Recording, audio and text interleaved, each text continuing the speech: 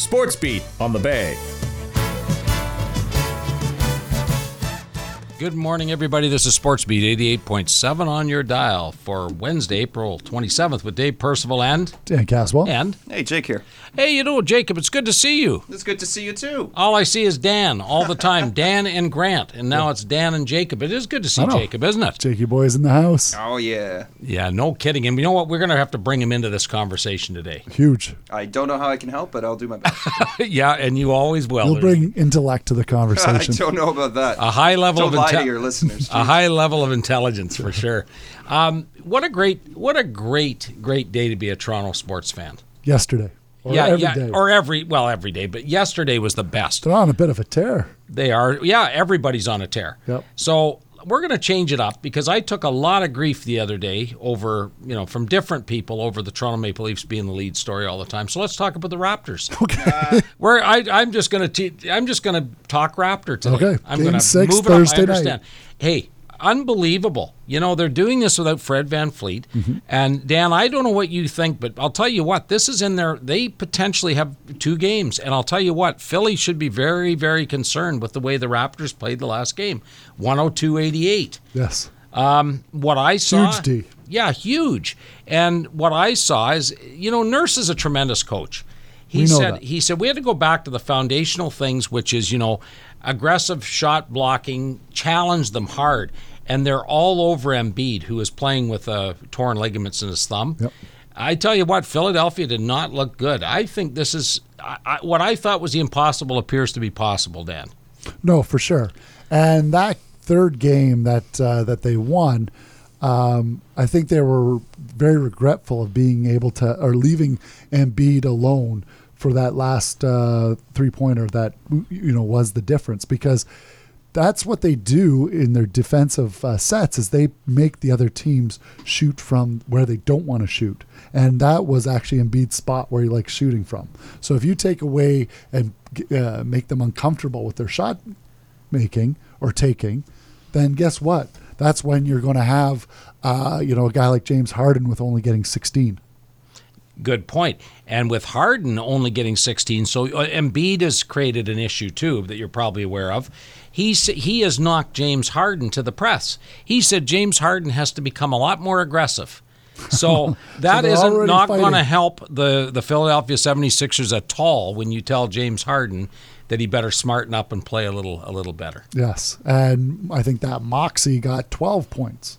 Where in the first 3 games, I think the 3 of them were averaging a combined 70 points. Well, he torched them for 38 points, right? So he got 12. You know who really, really looks good, Dennis and Jake, is Precious Achiuwa. Yes. Precious Achiuwa, and I'm having trouble saying that today. He is the real deal. What a great young player, and he is going to get better and better and better. And he was right in Embiid's face, too. A big, strong guy, yes. Right? And Scotty Barnes and Siakam taking up the guard position. You know what? Thursday night is the next game. I'm very excited for them. Well, it's going to be exciting in Toronto. The Jurassic Park's going to be just going off, I would think. And you have guys that, down in the States, like Charles Barkley has been on record to say, don't even, like for Philadelphia, don't even think you're going to win Game 6. Like, this is a 7-game series now. Yeah, most definitely. And as I said, a lot, and all the pressure's on Philadelphia. Yep. Because yourself, the Raptors can be free and easy, and away they go, and they're at home. No, I know. To top it off, Jurassic Park. So that starts on my Toronto high. Well, can we transition into the Leafs? How about this? So the Philadelphia 76ers the basketball equal of the former Toronto Maple Leafs who can't beat Boston? Can they not beat the Raptors? You know what? I was going to walk right out that door until you said former. Yes. Former was the key word. Yes. You might be right. Eh? As I said, the former Toronto Maple Leafs who are now in a great position. They know, Philadelphia knows how hard it is to play in Toronto. And yes, they do. They're playing it is a must-win for them just to get through this series to get to the next, because if it goes back to Philly, it is Toronto has momentum to take the series. No kidding. And come back from 3-0. Yeah, exactly. So it's all about this game. Yes. And yes, and I'm glad you said former. I'll Former. say that again. So Toronto Maple Leafs. Now I'll enter in with the Leafs for anybody that likes to listen for this. Huge game, huge last night. Austin Matthews with 60 goals Yes. in I think 73 games, the fastest to do it in modern time. I think last time I was on the show, we were talking about that he was only at 58, and it was not if he will make it, but when he'll reach that mark. For I sure. know. And what's amazing, Jake, is you think about it. We're talking. There was only 2 games left, but it was a given that he was going to score 60. Like it's he's going to score. Like as opposed to saying, can he score? What a great hockey player. So let's have our debate right now before we talk about anything else. Okay. I think he's a lock for league MVP. Should we just throw this out to the listeners? Let's throw it out The our Festing Toyota text line is 705-224-2527. You got it. Who do you think should be the lock for the MVP?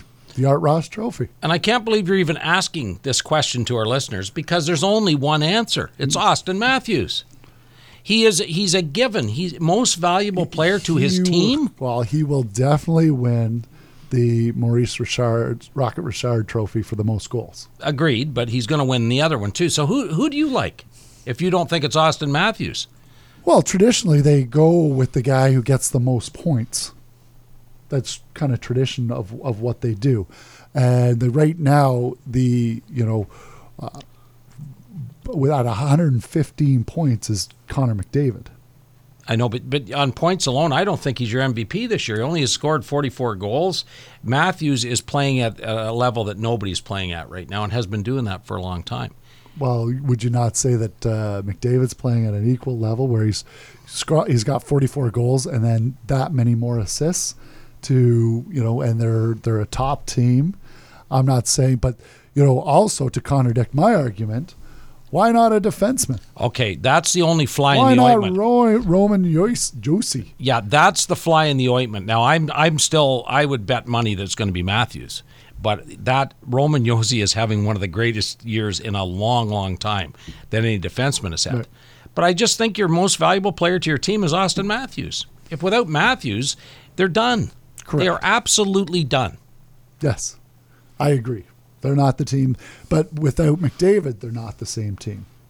And if you want to kind of go down the list, without, say, Karl Makar, the Avalanche aren't the same team. Okay, but let's go back to McDavid. McDavid has Draisaitl. Yes? Matthews has Marner. Yes. Draisaitl is a better hockey player than Mitch Marner by a mile. Well, Mitch Marner is just below 100 points, correct? Right. And Draisaitl's at 106. Not about points, though. It's about ability. And goals. And goals. goals. Well, he's got Goals. 55 No goals to assists. boot. And No, no forget it. assists. You don't like to share the You're puck. trying to back me into a corner here, and I love you for it. But I got to get a listen, ref whistle for you guys.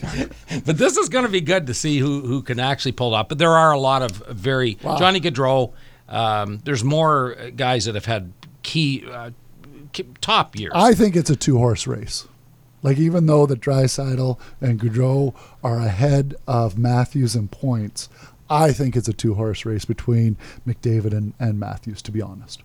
Like, All right, fair enough. To jump on board with you, I wouldn't be surprised if it's Matthews, but I just think that traditionally they go for the most points because they're like, okay, we've created this trophy for the most goals, and they get that. Most points gets the Art Ross, and the most points for a defenseman gets the Norris. Case closed. Like, I don't know if that's the yeah, best but you're way of running doing on it. tradition, but it's I don't true. know if it's the best way or it's the way I agree with, but it's the way it seems to run year after year. Yeah, and you're right. And that defenseman in Nashville, Roman, has had a tremendous year. Yes. Yeah, not many guys have years like that. So Toronto Blue Jays, and Dan and I were talking, Jake, earlier. My goodness, George Springer's worth every penny that they have of the $150 million they've given him. Yes. If you're going to overpay, then might as well overpay for a good guy. He's big on Toronto, big with the team. Key home run last night with 2 out, 2-run homer. It's just everything he brings to that team. And they had a great game. What a great comeback. Kevin Gausman looked fantastic. Well, they just, you're never out if you're a Toronto Blue Jay. Like, they give up 4 in the 8th, and you think, okay, well, let's just see what we can, manufacture. And by golly, they tie it up. Like, It was in the ninth. Like it's unbelievable what these Jays are doing, and what the firepower. We've talked about the bats. We've talked about how defensively are they. But one thing is when you see the camera on them in their dugout, like do they ever like being around each other? Like there's no division. Like it's not like the Donaldson, Batista days where you had all this division in the dugout. They were teammates and they got along, but basically they didn't get along like you see them getting along now. Like you could have a guy like George Springer, sitting beside Tapia, and then you could have all these and they're just he's new to the team and they're just hanging out, chit-chatting, doing what they have to do, talking about the game, talking about whatever. And it's a real it's a breath of fresh air for new players coming in like Collins and Zimmerman, where they just they're immediately accepted. Right, and then you can go back to Acuna in Atlanta saying that Freddie Freeman, when he left, played the old game where the rookies were shunned and weren't spoken to, and the old style of doing it where the veterans made the rookies pay a price. Yeah. These guys you're right, they're free and easy, and when they're an elite, talented team like this, and they get along, the sky's the limit for them. Yes, most definitely. Generally, turns out that's usually the deciding factor with playoff success. One, you got to get there. And two, one of the having that full-on team mentality really goes a long way in playoffs. Where do you think that good culture is coming from for the team? George Springer. No, I don't. Yeah. No, I don't know.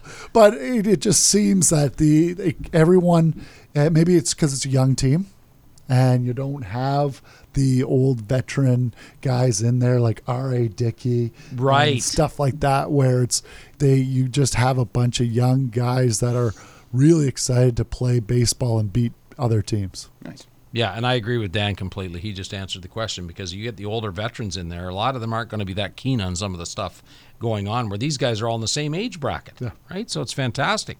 I got one, Dan, that's interesting. It caught my attention in a big way. The New York Mets have started their season. I think they said something about 19 games. I didn't realize there had been that many games played. 19 games, 18 of their players have been hit with pitches. Really? Pete Alonso, who is the home run banger has been hit in the face twice, which is pretty scary. Yep. One they thought he had a broken cheekbone. Like these guys throwing 90 to 100 mile an hour, Jake, right? Lindor got hit in the face and had teeth knocked out. Why are they getting hit? All right. The New York Mets, this is intriguing. They have come flat out and said the problem is the pitching, not like they're not purposely trying to hit the Mets, is because they're not allowing them to put sticky stuff to grip the baseball anymore. Now, what do you think of that? All I want to see is an opinion on this. The Mets say because they've cut down the substances that they can use to hold on to the ball, there's a problem. Not meant. I'm shocked at this. But what about other teams? Like I know you bring up the Mets. Like this is new to me. Like we didn't talk about this before the show. So no, I just wanted to surprise you. What about like other teams? Are other teams getting hit? Like I mean, I've only been watching the Jays, and there doesn't seem to be like one thing I notice is there's a lot of pitches outside the strike zone that are being called strikes. Okay, but hang on. There have been a lot of Jays hit. Okay. Teoscar was hit. Yep. George Springer was hit in the arm and missed a couple of games. Like just on memory alone, there have been guys hit. So how many years were they using substances to grip the baseball? Forever? A long time. A long time. Is it something that they put on their hands, or well, something resin that they and put a on tar-like the ball? substance, which has been outlawed because they were always using it and accused of using it. I just think it's hilarious. Yeah, but they used to have a resin bag on the mound, right? Right, but we're talking stickier stuff. Like, I'm not really sure of the viscosity of that, but I had to say viscosity. But anyway, we'll look into this further. I just think it's a very interesting thing. No, for very sure. Intriguing to well, mention. It's kind of neat that the Mets are going that angle, saying our guys are getting plunked because pitchers don't have sticky stuff on the ball. Right, exactly. And the thing that we talked about together, and again, if you don't have an answer, we better look into this. Yeah. Vegas Golden Knights again are not going to make the playoffs unless Dallas loses both games and they win all three. So they're effectively, with this amazing roster, they're out. And what is wrong there that they couldn't make the playoffs? They didn't have the flower. The flower. Yeah. Marc-Andre Fleury. You think he would have made a difference? Well, he's the difference, being in Vegas right from the start and then making the playoffs. Interesting. There you go. See, and I didn't think he was the guy. So it has nothing to do with anybody else. Like Just a flower. Let the players, give them a pass, all those great players. Jonathan Marchessault has 30 goals and is on the third line.